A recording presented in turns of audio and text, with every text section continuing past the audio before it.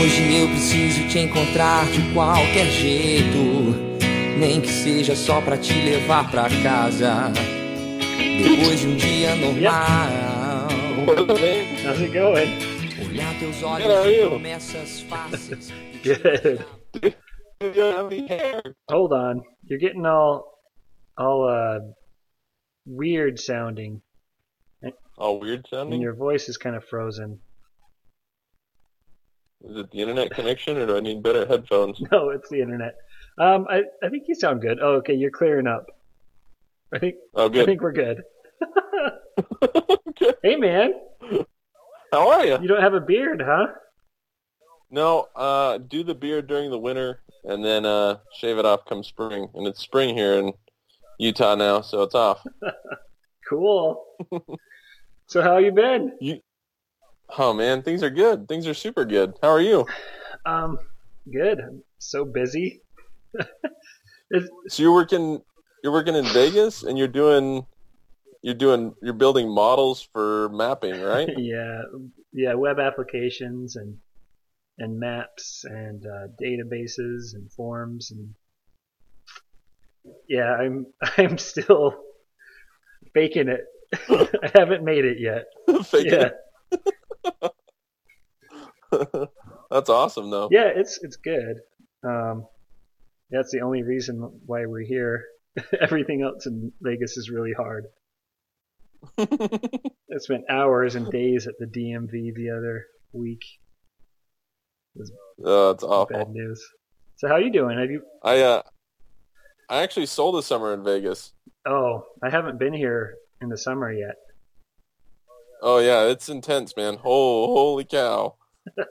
I remember one time it was so hot, and like it was almost like in Brazil where you'd stop sweating, and you'd just be dry. Mhm. And I was walking in to go knock on this door, and it was like this U-shaped house where you walk into like this area to like knock on the door. You've got like the house on the one side and the garage on the other, and it's like this entryway to get to the door. And it must have just been like the way that the sun was shining in there or whatever, but it was like 100 million degrees in that little alcove. And so I'm going to knock on the door, and I go into like shock, like, and my body just stops moving, and my brain's like, uh-oh, this is a problem. So I end up just like literally walking backwards because I can't seem to turn around for some reason. And I get back out of like that alcove, and I like lay on their lawn for a little while until like my head kind of clears up, and then I just went to the next door. That's miserable. So Yeah, it was pretty bad. So what we're gonna do? Oh yeah. Before we get into it, have you listened to any of the other episodes? Everyone, I've loved them. Any comments or thoughts so far? No, I've just thought they've been fun. Like it's a lot of the guys you've interviewed so far were a little bit older than me in the mission, so it was kind of fun to hear like, about the change from to Geschwantner and like everybody's thoughts. Because when I came in, Geschwantner was there, right? Like we were his first grupo that came in. Okay. So yeah. But no, I mean the format of the interviews has been straightforward. Like I prepped, so I'm ready. Like I got the info here. Okay, good. So let's go back to what was your end date? What day did you get back home? So July 6th, 2006. Okay. No, it was July 4th, 5th. Somewhere right in there on there. Okay. Yeah. So came from summer right to summer. Yep. And let's walk through, what has it been, 9 years now for you? Yeah. So, yeah, it's been 9 years. You got It's home in crazy. 2006. Do a Reader's Digest update of the 9 years, I Last guess. 9 Yeah, years? year by year. So 2006. Okay. 2006, I got home, got released. Anybody that knew me in the mission knew that I had like this girl that I was like super into that like was waiting for me when I got home. Yeah. So everybody should know that I got home. She was there at the airport. She came to my my homecoming actually, and we went and talked. And she told me she was kind of like dating somebody else. And I was like, okay. So I'm like trying not to be a jerk. So I'm like, well, if that's the case, like we can just see how this plays out. Like I don't know really what you want to do. And that made her mad. She thought that I should like fight for her or something. And I just wasn't aggressive enough or something. Anyway, she ended up dumping me and marrying this other guy. And let's see, I finished out, so I ended up just working during the summer for my dad back in Salmon, Idaho. Got in this car wreck. I got super sick. I don't know if it was like the white pills they gave us before we came home or what, but I got friggin' sick. And then fall came around finally, and I went back to BYU, Idaho. Okay. So 2007, okay. Finished up my semester at BYU, Idaho, went and sold alarms in Vegas for the summer. It was super fun. Really enjoyed that. Went back to school in the fall. Just dated around a little bit. Nothing too spectacular besides just doing summer sales that year.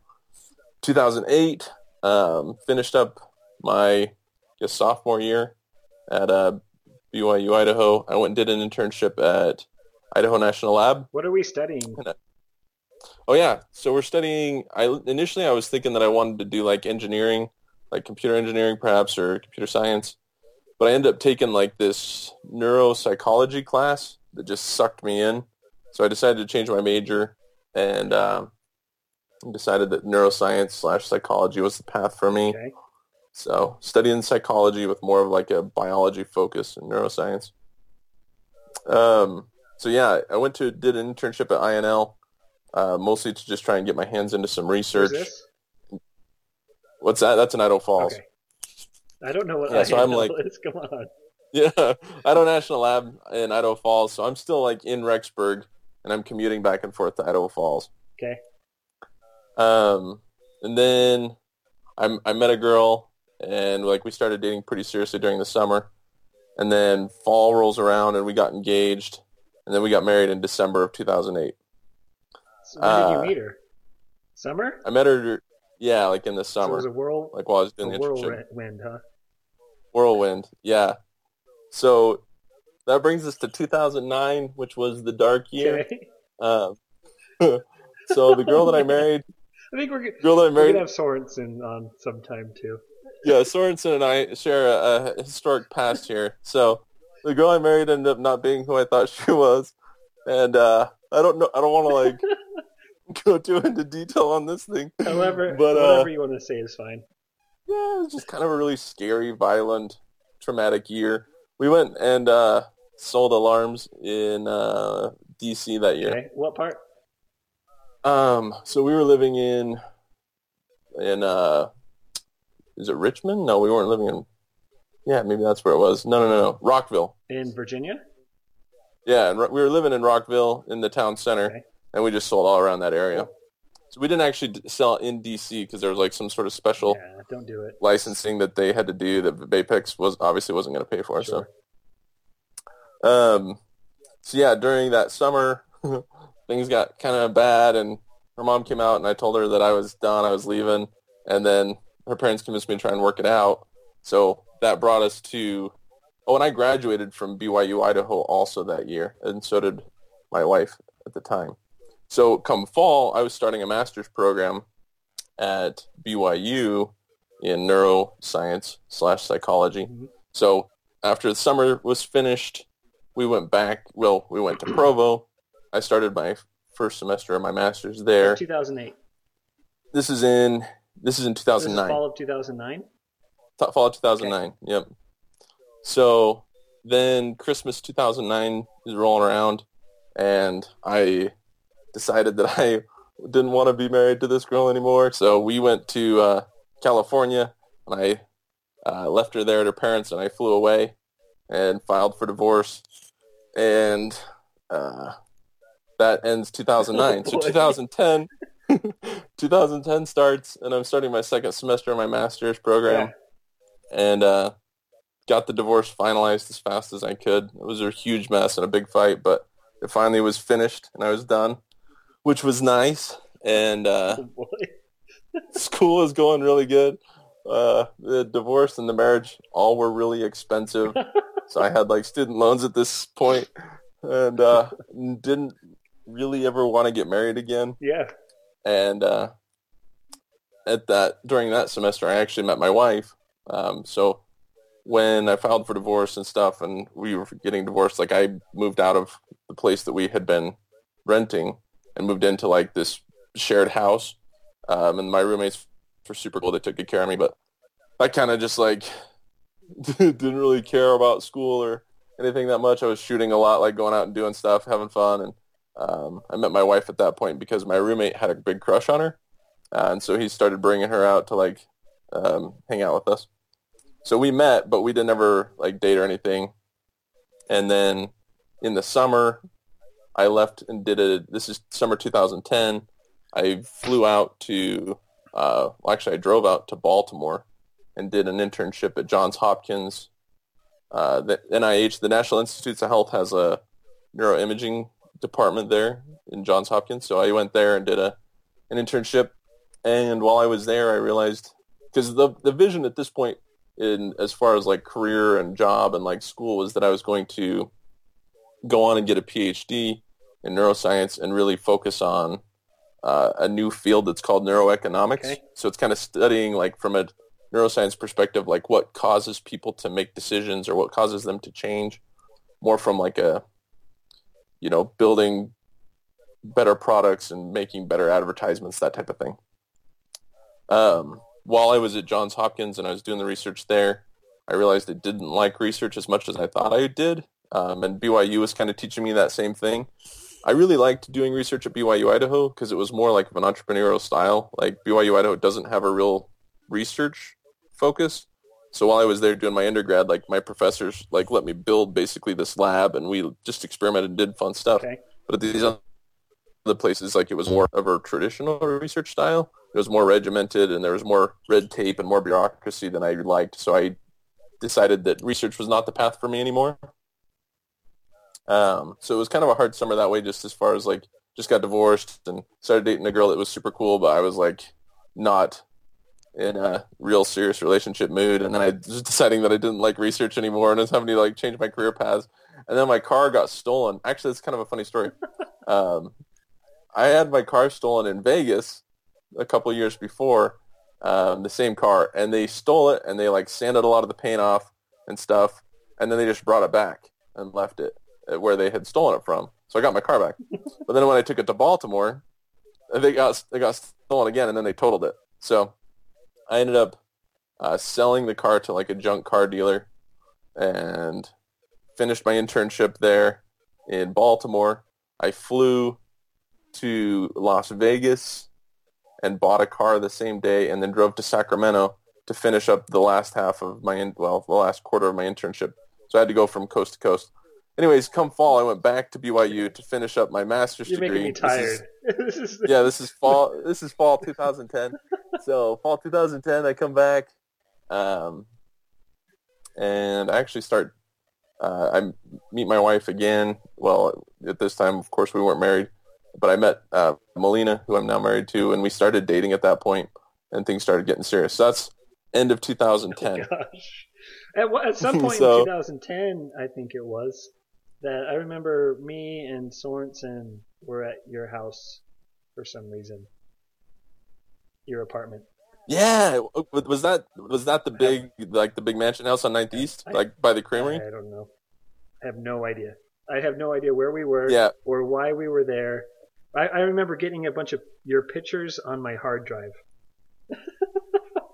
What month was it? Oh, okay, yes, that was I do remember this. Okay, so that was in the fall. I'd already gotten back. You had a wall projector. Yeah, I had the wall projector. Melina and I had just barely kind of started dating, and I remember the big poop on the wall, like the picture of poop that I was like trying to get past real quick, but popped up there. Yep. Yeah, so I give you all my pictures. That was that same summer. Okay. After I bought the new car, and so that's fall 2010. Okay. Yeah. Melina and I started dating that semester. Come January of 2012 or 11 now. Yeah. We were getting pretty serious, and her family didn't like that I was divorced, and they didn't really like me just in general, so that caused kind of some drama. We got engaged, and I didn't really feel like comfortable like moving forward with her family not being cool with it, and where was your obviously she wanted where was your first wife from? She's from Southern California, Pasadena. Yep. And then Melina is from Chihuahua. She's from the colonies down in Mexico. Yep.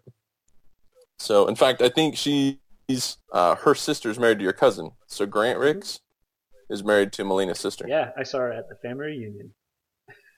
Ta-da! Small world. Yeah, whenever I go hang out with their sister and I see Grant, I bring you up and we have like an awkward 2-minute conversation about you. So, just your thought about. I want you to know that Grant's like 6 years or 8 years older than me, so we didn't have much in common growing up. He was in a different group of cousins. I'm in the younger group. Well, you're still thought of and loved by all. All right. Love you, Grant. So yeah, ta-da! Yeah. So let's see. That's this is first semester of 2011. So we got engaged at that point. But yeah, her family wasn't super on board. We're supposed to get married that fall. So in 2011, then one of my buddies started up an installation business, and they were selling like attic insulation door to door. So I recruited a team of guys, and we went to North Dakota and sold insulation that summer. And Melina actually came out with me during that summer, and we got our own little apartment out there. She helped me manage the office and stuff. And that was actually kind of weird, but also amazing at the same time because we weren't married, but we were out there together doing this thing, and really allowed us to kind of figure out, how we work together as a couple. I'm really glad we did that. So you wanted to take it slow the second time around? Yeah, I was a little bit more gun shy the second time around for sure. But we were supposed to get married that fall. Yeah. And yeah, there was still like hesitancy on everyone's part because her family didn't seem like they were super on board with the idea. So we ended up pushing the wedding date back a couple of times. And then when we got back in the fall, it just didn't seem like things were moving really well. So we ended up breaking up at that point, and breaking off the engagement, breaking up. And so this brings us to January 2012. So at this point, we're pretty much broken up, but we still kind of maintained contact a little bit. I finished my semester at BYU. I was supposed to have been completed with my program at that point, but my dissertation was taking forever. So hadn't graduated from BYU yet, still working on the master's. Summer 2012, I went to Minneapolis to sell insulation again. I recruited another team of sales guys, brought some of my old guys back again. Sold insulation again that summer. Suburb? We lived in Eagan, so south Minneapolis. My brother-in-law lives in Apple Valley. Oh, there you go. Yeah, we actually sold insulation in that area. Yeah. Nice. So we actually had a really pretty successful summer there. It actually ended up being kind of hard because it was like my best friend from high school that had started the business, and then there was a lot of tension because it was like a startup, and I didn't feel like he was treating us right, and he felt like I was being a jerk, and so it actually kind of ended up screwing up our friendship a little bit, but pretty successful summer as far as sales go. Yeah. During the summer, I really started feeling like I wanted to be back in a relationship with Melina, so I invited her to my family reunion just kind of out of the blue. I flew from Minneapolis to Idaho to like do a family reunion camp out, and I invited her to come, and she said yes. And so we actually kind of rekindled our relationship there, and I went back to Minneapolis and finished out the summer, and then we got engaged again and ended up getting married that fall. Yay! Yay! Woohoo! And it's been amazing. Good. Like best thing ever. Like happiest life I could imagine. Yeah, I kind of lost touch with you after 2010, after I moved away from Provo, because I moved in the fall of 2010 and then never looked back. Yeah, and it doesn't. I'm not very good at like maintaining contact with people. I'm like, yeah, when I see Chad again, we'll just pick right up where we left off. Yeah, that's how I feel about most people. I mean, yeah, it's fine. I'm still the same person after 10 years, whatever. Yeah, it's just like we'll pick up again whenever we see each other. So yeah, we got married in 2012. 2013, I finished my master's program finally. Got the degree. Just obviously decided against going for the PhD because it wasn't what I wanted to do anymore. right after Melina and I got married, I got a job at a company called Domo. It's a technology/business intelligence company,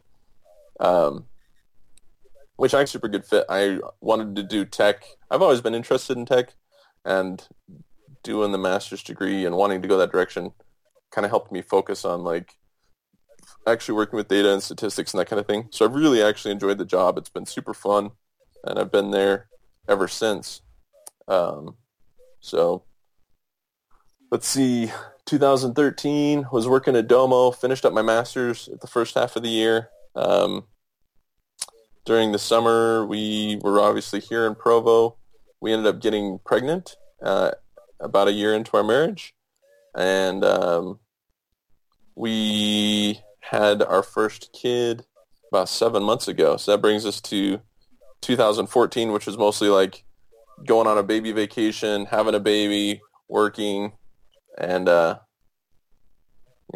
So that was 2013, 14 kind of lumped together there, and being married / starting a family / enjoying life. Things have been wonderful. Good. So where are you living? So we're still in Provo. Yeah, we're still in Provo. We have been renting ever since we got married, but we're actually looking to buy a house very, very soon. So we're in the market, going to buy very soon, which kind of is sad for us. We didn't really want to be living in Utah Valley, but we're here. We like it. We've got a good job. So we'll take advantage of it. Yeah. That's great. So that brings us to today. That's awesome, man. Simple, just a simple 9 years. Look at it. Yeah, it's good. I'm glad you came prepared, because when I ask some people what they did the last 10 years, they have no idea or skip over huge events. Like they're literally on my screen right now is like the highlights of each year. Like, oh, good. 3 steps. So you really did come prepared. Yeah. I had to think it through. Like, I wouldn't have been able to do that just on the fly. Okay. You're not like Maurer.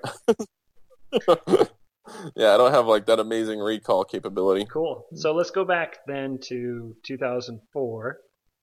Yeah. And you show up in the MTC, who's in your district?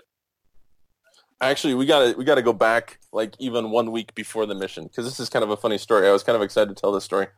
So I got my mission call, and probably the week before I was to fly out, I got super sick. So I got like this crazy like sinus infection that then moved to my ears, and I was supposed to fly out that week. And so we went to a doctor there in Salmon, Idaho, and he just like gave me the hardest drugs he could give me, basically. And we drove out to Salt Lake for me to fly out. Literally while we were driving from Idaho Falls to Salt Lake, my eardrum exploded. It actually blew up while we were in the car, and stuff shot out of my ear against the window of the car. And I was drugged up, man. I was super drugged up. My family was like kind of freaking out because I'm like flying to Brazil today. My eardrum just blew up, right? And so I'm like, no, I'm good. I'm good.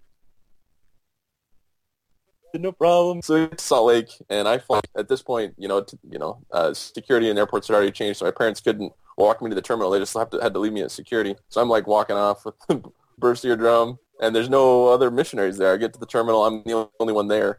So I end up flying from Salt Lake to Atlanta on my own, and then I'm in Atlanta for like 3 or 4 hours before anybody else shows up.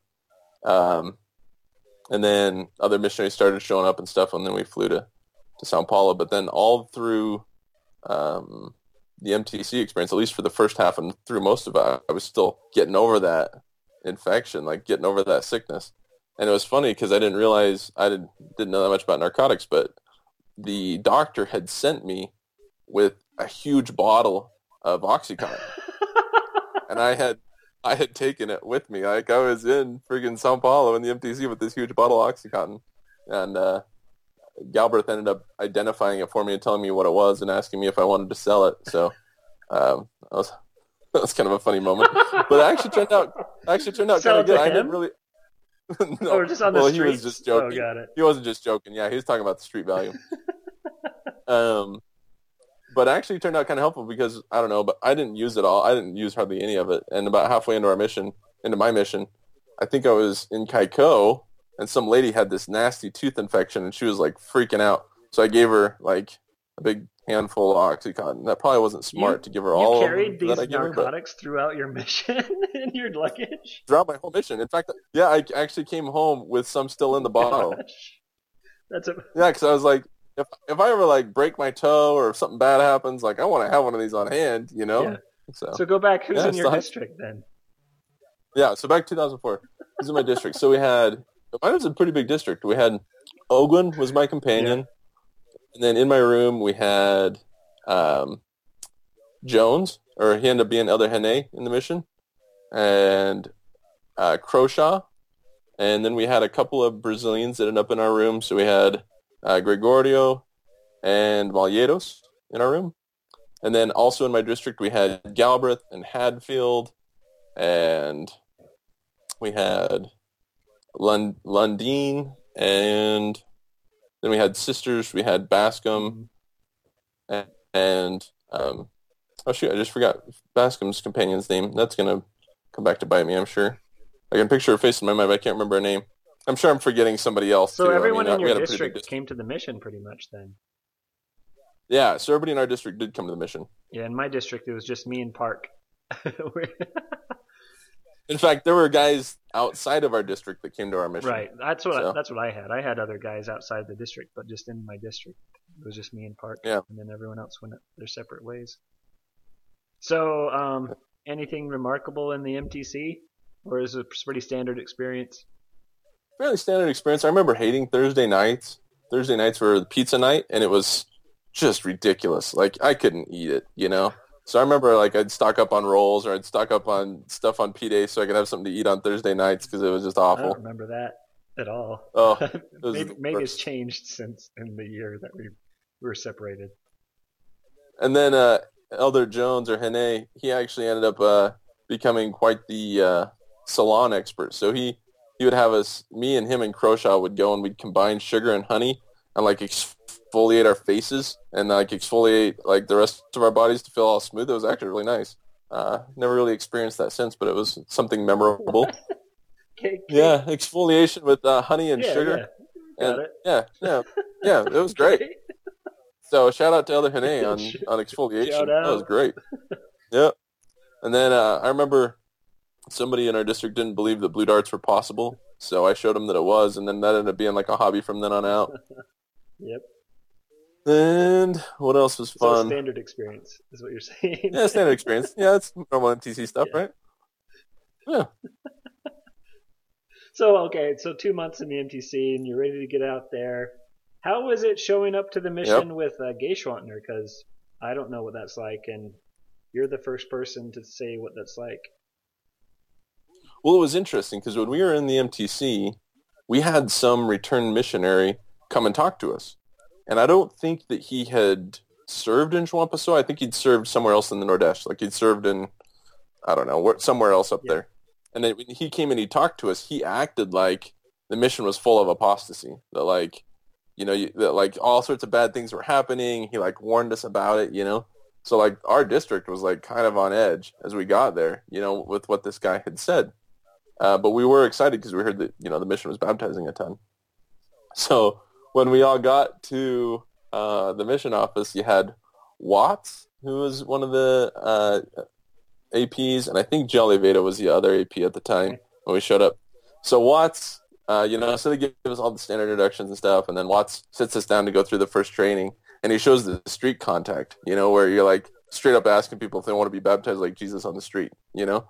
And so, like, everybody was like, here's the apostasy that we heard about, you know? Everybody's, like, all on edge, and, like, it was kind of nerve-wracking. But we knew that Geischwantner was new.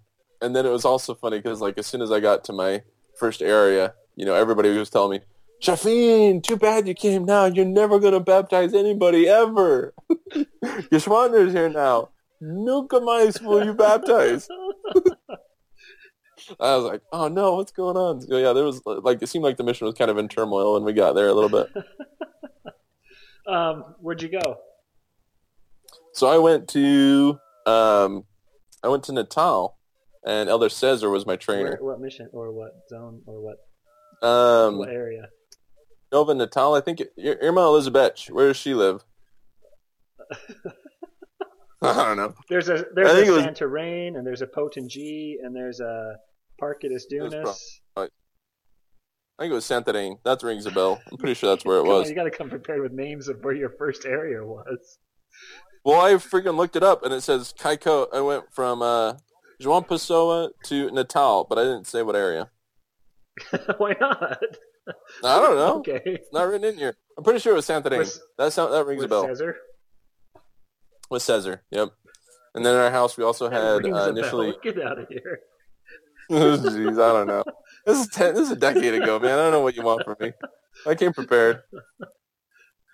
So yeah, I was Cesar's. He was my trainer, and then in our house we had Gregorio and Pietis. Okay. Initially, and Cesar was cool. I mean, Cesar. I don't think that he liked having a new American. I think that he felt like I was slowing him down, but he was cool. He's nice to me, and. The most memorable thing that happened in that area was, I don't know where D'Acunha was at in the mission, but he would come and like hang out at our house a lot, and he thought it was hilarious to torment me. So like he'd like pinch me and make fun of me and stuff, and I didn't know what the heck he was saying. I didn't speak Portuguese yet, and so I remember one time he like pinched me. It was probably the AP because it wasn't the AP after. No. He was the AP, but he wasn't when we got there. It was de Oliveira. Yeah. Anyways, one night he like was teasing me and like he pinched me or something, and I like lost it, and I like I like grabbed him and like body slammed him and like got in his face, and like Cesar was freaking out. Everybody was like freaking out, like Chaffin, no, you can't do that. I was just frustrated. I didn't know what anyone was saying, and they were being mean, but yeah. And then I was like, also, a brand new American there, not knowing what's going on. Like, there like Cesar was baptizing people that I didn't know who they were. I didn't know if we taught them, and they're, so I remember that being like really traumatic for me. Like, are these people like prepared? Like, and there was still like that worry of like apostasy in the back of my mind, So it's kind of a traumatic beginning. There weren't any Americans in my house. Watts ended up coming to our house a few times though, because there ended up being some problems. One of the guys in the house ended up kissing a girl, and they had to be like emergency transferred. And then like some guys were, some guys started we started playing soccer on Wednesdays with investigators. And I just thought that was normal or something. It was normal at one time. Yeah, it was normal. So anyways, some members showed up and they wanted to play soccer, and the missionaries ended up getting in a fight with them and yelling at them and stuff. So they called President, and President drove up with Watts, and they burned them all and transferred some more people. And so Watts was there a lot. That actually ended up helping me out. He was good to me. Yeah, so that was my first area. So did you just have how many transfers or how many companions did you stay there for? Just one, Cesar. And after that, I went to Kaiko. Kaiko was your second area? Yep. With Pickett? Yep. So I was there for your second area? Yep. That was my second area, second comp. I didn't know that you were that new. Yeah, 6 weeks in, man. Huh. Did you know Portuguese? I mean, as well as you know at 6 weeks, I guess. I never went and walked with you. You seemed like you knew Portuguese. Pickett acted like my Portuguese was really good, but Pickett was always just super nice. So I didn't know if he was being real or not. Yeah. Any thoughts of Pickett's one of my favorite people. Pickett is definitely one of my favorite people. Oh my gosh, that guy was amazing. I killed him, so that was my second transfer, and that was his last. He was going home. Yeah. And you wouldn't have known it, man. He never brought it up. He never talked about it. He just worked hard every day. Super good to me. Like, taught me everything that he could. Like, yeah, that was a great transfer. Yeah. I love Pickett. I think I was a different missionary after living with Pickett than before living with Pickett. Maybe that was because that was my first being a zone leader, and Pickett was my zone leader. We weren't companions, but we were co-zone leaders. And so it was. I learned a lot from him. He's a great guy. Anyway, any other thoughts from Kaiko? Yeah, that was a fun time. I mean, I remember you and Pickett going to zone leader Yeah. training, and me and Lopes walking around trying to do And anything. Lopes has like a cowboy hat on, and he's brand Yeah. new missionary, and you're a brand new Oh my missionary. gosh, it was so funny. I remember like we were teaching this guy. This guy was like, I don't know, early 30s. And Pickett was like, dude, just commit him to be baptized while we're gone. I'm like, okay, no problem. So we go over there and like we teach the whatever lesson it was to invite him to be baptized, and I murdered it. Like I was just like, so we would like now to invite you to come to the church and be baptized. And he's like, no. Like straight up. And Lopes like tries to salvage it, he tries to like do the servo do senor, and he tries to do something else, but it's like super awkward in the room now, and like no salvaging that. I remember that. Yeah. And the other fun thing I remember, we had the Dantas family. I love the Dantas family. And I remember going out with Pickett to Paino's farm, and hoeing out there and working on the farm and stuff, and then teaching them and getting them baptized. That was super Did you cool. go by moto taxi? Yeah, we did. Pickett, of course, obeyed every rule, so he like called the mission office and got special permission for us to take moto taxis out there. And so yeah, we rode out there on moto taxi and worked on the farm and stuff. And then Paino took us seriously, and he had to stop smoking and stuff. But yeah, I think Jainada was already baptized at that point. We ended up baptizing that Yeah, I family. think Hayata and Jainada were already baptized. Yeah, I think so. Yeah, that was fun. I Yes. interviewed them for their baptism. That was fun. Yeah? Yeah. Yeah, they're powerful. Unfortunately, they're not active anymore. I keep in contact with them a little bit. I think the only one that's active still is the youngest. Jadi. Jaji, yep. Yeah, I'm So. at Facebook and Instagram friends and see all their party pictures. It was a fun time. Yeah, It was a good Hayata time. named her son Hickson. Oh, yeah? There you go. So Hicks is in there somewhere. It's kind of weird.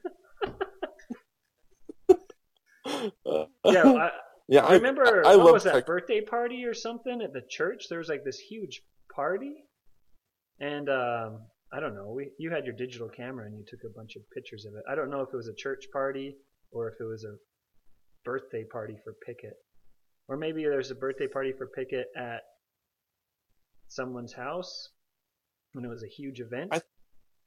I thought it was one of the Dantas family's members' birthdays, but they had also just gotten baptized, so it ended up kind of getting wrapped into like baptism / birthday party. I do remember that. But the biggest farewell I've ever seen on the mission was Pickett's going home at the bus station in Kaiko. At the Rodoviaria, man. Yeah, seriously. It was packed. The whole ward came out, and Pickett was going home, and everyone. It was like it was great.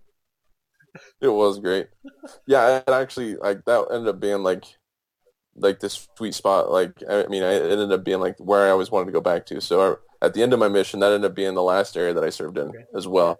I went and asked Gershwan to let me go back, and he did. So yeah, I always had a soft spot. I always think of Kaiko. Did the sisters live across the street from us? They did. Yeah, we had Nauman and Wilson living across the when street did we from us have that first the time. water balloon fight? And when did we go trick or treating? Were you there? I don't think I was there for those. You mentioned those earlier on a different episode, and I don't think I was there for those. Yeah, that happened. It was great. No. I was there for the trick or treating. I was there for the trick or treating, but not the balloon fight. You didn't do the water balloon fight? I don't think so. Were you there for the fireworks in the street for the 4th of July? No, you wouldn't have been there. I was there for so long. Oh gosh. Yeah, because I got there like mid-October, and I was there for 2 transfers, so I was there till like December, I think. Yeah. Actually, I have it written here. Let me look. let me consult here. So I was there until January. No. That's wrong. Yeah, you weren't there for January. No, I was just there till the end of December. Maurer came in for December. Yep. So, yeah, I was just anything else for Pickett's era, or should we move into Birch? No, yeah, we can move into Birch. Pickett was super awesome, though. Just can't say, good things about I him. remember you coming back and telling a story about how you were teaching some teenage mother, as in she was like 17, and she was a mom. Yeah, and you were teaching her, and she had her little infant there with a tank top. And what happens everywhere is that baby's got to eat, and there's this teenager. She was like 15, dude. She was like 15, right? So we were teaching her, and she was, her kid was probably like 1.5, 2. And so she pops a boob out, starts feeding the kid, and then a plane flies by overhead, and evidently, I guess that doesn't happen very often in Kaiko, because she freaking drops her kid, like literally drops her kid, just drops it, and runs across the room in front of us with her boobs still hanging out, and runs into the street. Like, this is like mid-sentence. Like, there wasn't like a normal pause in the conversation to allow for this type of an exit. It was mid-sentence during a lesson, and she like runs across the room with her boob hanging out, runs out into the street, and is like literally standing out in the street looking for this plane with her boob still hanging out. And I remember sitting there, and I'm like, oh man, this is crazy. I don't know what to do. And I looked at Pickett, and I was like, and he just sort of shrugged his shoulders and shook his head. Awesome. Yeah, I remember that story. It actually reminds me of another story of my first area. It was like probably my second or third day in the mission. I was walking down the street with Cesar, and they had some sewage type stuff flowing down the side of the road, and there was a baby sitting in it, and the baby was naked, and the mom was sitting close by in the dirt playing some card game with their friends. And the baby reached into the sewage, pulled out a piece of glass, like a fairly large piece of glass, and started to chew on it. And it was like my second day of the mission. I didn't know what to do. It was so crazy. Yeah. I was like, oh no, what am I, like, where am I? What is going on? Yeah. It's funny how, like, at the first of the mission, all those remarkable stories happen and you remember them all. By the end of the mission, it's just commonplace, and you don't even put it in your journal or don't even think about it twice. Don't even think about it. Yeah, I knew that I had been out in the mission a while when we were walking down the street and this guy was selling agua de coco, so we stopped and paid her 50 centavos or whatever, and he hacked open a friggin' coconut right in front of us. And as I'm like grabbing the coconut from him and going to drink it, this bicycle drives by, and the guy's driving. There's a little kid in front of him, like humping it, right? And then there's a wife on the back, like side saddling it and breastfeeding as they're going down the street. And I didn't even do a double take. I just saw it, and I started to like turn my head back, didn't even do a double take, and then I was like, oh crap, this isn't weird anymore. I've been here too long now. Yeah. Awesome. Good times. So you're with Birch. How was that? Birch was good. I mean, it was definitely a change from Pickett. They have very different personalities, but I think Birch and I got along really well. Like, I liked working with Birch. I don't remember if it was with Pickett or with Birch. I think it was with Pickett. I had never really like burned anybody before, but and Pickett wasn't much of a burner. But I remember we were teaching Janaji. You remember Janaji? Yeah, so we were teaching her, and they thought the law of chastity was hilarious. So Pickett's like, burn him. He said it to me in English. So we burned him, and we ended up baptizing Janaja. She was awesome. But I remember, that was a little bit more, at least initially, that was a little bit more Birch's style when he first got there. Yeah. It was definitely a transition for me. But we ended up working together really well. Yeah, we actually had quite a few baptisms while we were there together. Yeah. That's when my baptism stopped for a while. I got a new companion and had the biggest lack of baptisms in my mission. I don't remember if you remember who my companion was. Yeah, I do. That's why I brought up Janaji, because there was quite a relationship developing there. There was a relationship with everyone. Street. I remember us just being in the church, and he'd be there just talking it up, and you and I and Birch would just be there, like, shaking our heads, man. Like, are you seeing this? Yeah, good times. I remember, the other thing I remember with Birch, I remember, like, we went to this lunch, and it was some sort of, like, bull arteries, like, blood, that got fed to us for lunch. And I was hungry, and I'd eaten weird stuff already, so I ate it. And I got home, dude. I got sick. I got sick. I don't even know if you remember, but I remember, like, being so sick I couldn't hardly stand up, so I thought, I'll go take a shower.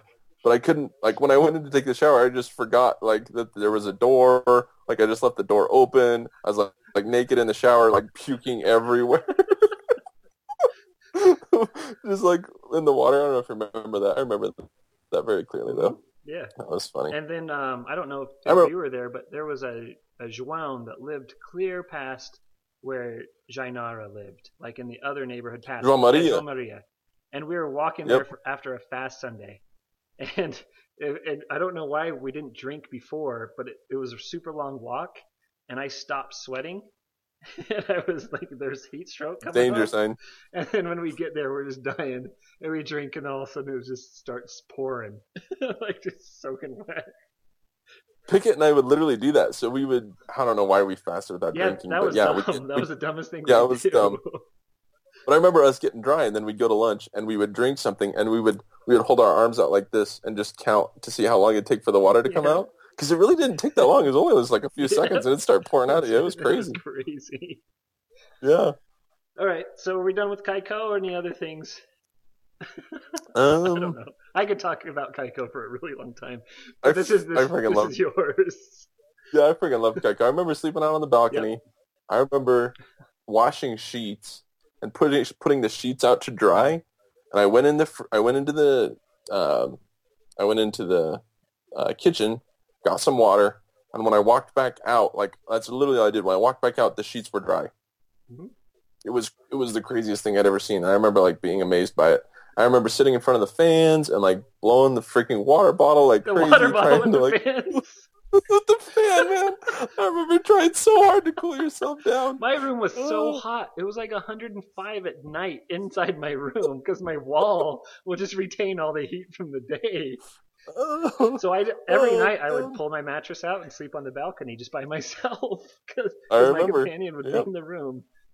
And then my companion, I shouldn't make fun, but we're not saying who my companion is, right? So it's safe. Right. So everyone would ask him, like, why aren't you skinny? You don't eat anything for lunch. He's like, oh, I don't have an appetite. And they're like, but you're not skinny. And he's like, I don't know why. And he's like, and then we get home, opens up his sock drawer, so many cookies. And he would just open up like 3 packages of cookies and just, he's like, I don't like Brazilian food because I worked at McDonald's before my mission. I don't remember that part. That's hilarious. I didn't know the McDonald's part. I remember the cookies. That's so funny. Yeah, that kid was funny. Oh, man. Those were good times. All right, well, we can move on to the next area then. But shout out to Birch. Loved Birch. That was so fun. Yeah, Birch is great. Yep. He just had a baby. I saw on Facebook. Oh, so one crazy story with Birch. I remember we were teaching some chick. I think it might have been Neji. So not Jen Neji, but Neji. And I know all of your people that you teach because I wasn't having any success. So Neji was so cool. She actually just got on Facebook recently, and we became friends on Facebook. Yeah, we had a Facebook chat. It was fun. Oh yeah, nice. Yeah, I love Neji. She was amazing, and she worked at the fruit store for a while. We'd always go over there, and she'd like give us hookups on fruit. Anyways, when she wanted to get baptized, like she was living Juntos, remember? And then she and her husband got in a fight. She wanted to get baptized. She wanted to get married, and he's like, no. So he peaced out. And you interviewed her. She got married. I mean, she got baptized. Okay. I interviewed everybody. That was my only thing that I did in Keiko. So anyways, we went back to visit her after she got baptized, and evidently her husband showed up after she got baptized and like attacked her with a knife and like tried to kill her. Yeah, and she like obviously lived through it. But I remember being like amazed by that and just like terrified for her, you know. So I just cared about her. I wanted her to be all right. But I remember that was crazy. And then, yeah, that was one of the things I remember about with Birch. So anyways, from there, I got transferred to Campina Garangi. And that was at the end of December. So I was only there till the end of December. 12/20 was when I got transferred to Campina Garangi. And I got put with Elder Johnson. So Johnson was fun. We got along really well. I remember in fact, I should pull out my journal and read it. It's too funny. But it was like Johnson and I were just sort of like floating along, like doing our thing, you know, being missionaries, and like this random stuff had happened to us. So it was like in the matter of 1 week, like we got fed wine, like I'm sure it was wine, like at lunch, right? And we just drank it, and like we ended up watching like some movies that weren't approved, and like we ended up like taking a whole day off that wasn't P-Day to go do something else. Like all this stuff happened, and as I look back on the week, I was like, man, we were super disobedient this week. But like we hadn't meant to, you know, we thought we were doing good, like we were doing good work. So then like we got all crunchy and we're like, okay, this is gonna be like obedience week or whatever, you know. But no, with Johnson it was just fun. It was like every day was a joke. We were just like walking around, having a good time. We didn't have that much success. When I first got there, he had baptized this girl, Carla, and she was like solid. Like she actually had gone to college, like was intelligent. Like I would not be surprised if she's like the Relief Society president there. And that was a super solid baptism that we had right when I got there. And then we had like another couple of baptisms while I was there with him. But I remember it felt like we worked hard, and you know, and Christmas was kind of a downtime, anyways. You know, it was hard to get people to go to church or listen to us and stuff. Summer break. Are you friends with Johnson on Facebook? I don't think I am. Is he on Facebook? I couldn't find him. If you can track him down and share some info, I tried to track him down and I can't find him anywhere. Yeah. I looked him up on Facebook probably a year or two ago because I was thinking about him, and I never found him as well. But I haven't looked for a while. Yeah, he was my junior early on. He was my second junior. So we were having fun in P. Dunas. Yeah, I got along with Johnson super well. It was a good time. And so he got transferred out, and Elder Tavares came in, and we worked together at that point. Tavares was hilarious. So it was like, I don't know how to describe it besides like it was always like some sort of escalation with him, like to make it a joke or to like make things hilarious or to like make things just crazy. And he would always like just steal my stuff and eat it or take it and like just do random stuff. But like we worked super hard and we actually had really good success. Tavares was a solid missionary. Like we ended up baptizing a ton of people there. He was a worker. Yeah, he was. And it's interesting because as I look at the names, like a lot of the people that we baptized are still solid. Cool. Like even though I was nervous about them at the time, like some of these guys have gone on missions and come back, and I still keep in touch with them. So yeah, we actually had super good success while we were there together. And at the time, I think we lived in a house just by ourselves, but the zone leaders were pretty close by. Like we could walk to their house. Okay. I think it was Posey and Gialiveda at the time. So we ended up going over there quite a bit and hanging out with them. But yeah, I just remember with Tavares, I just remember working super hard, like finally figuring out like Portuguese, you know, feeling like comfortable with it pretty solid, and like understanding like the humor, which is I felt like a little bit different with him than like with Brazilians, you know.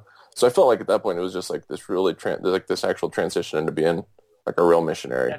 Like that's kind of what I would say that time was. Super grateful for Tavares, and we actually still keep in contact on Facebook, and he always wants me to make him pancakes.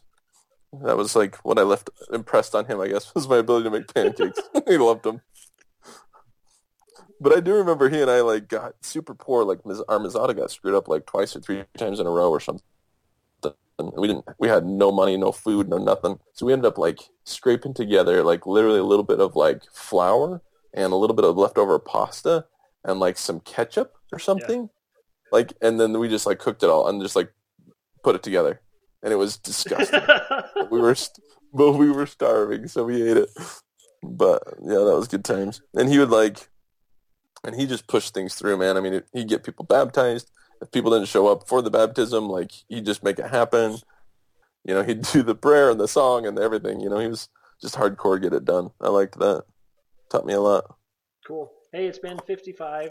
We're gonna take a break. I'm going to save this audio file, make sure it's there, and then I'll call you right back. All right, sounds good.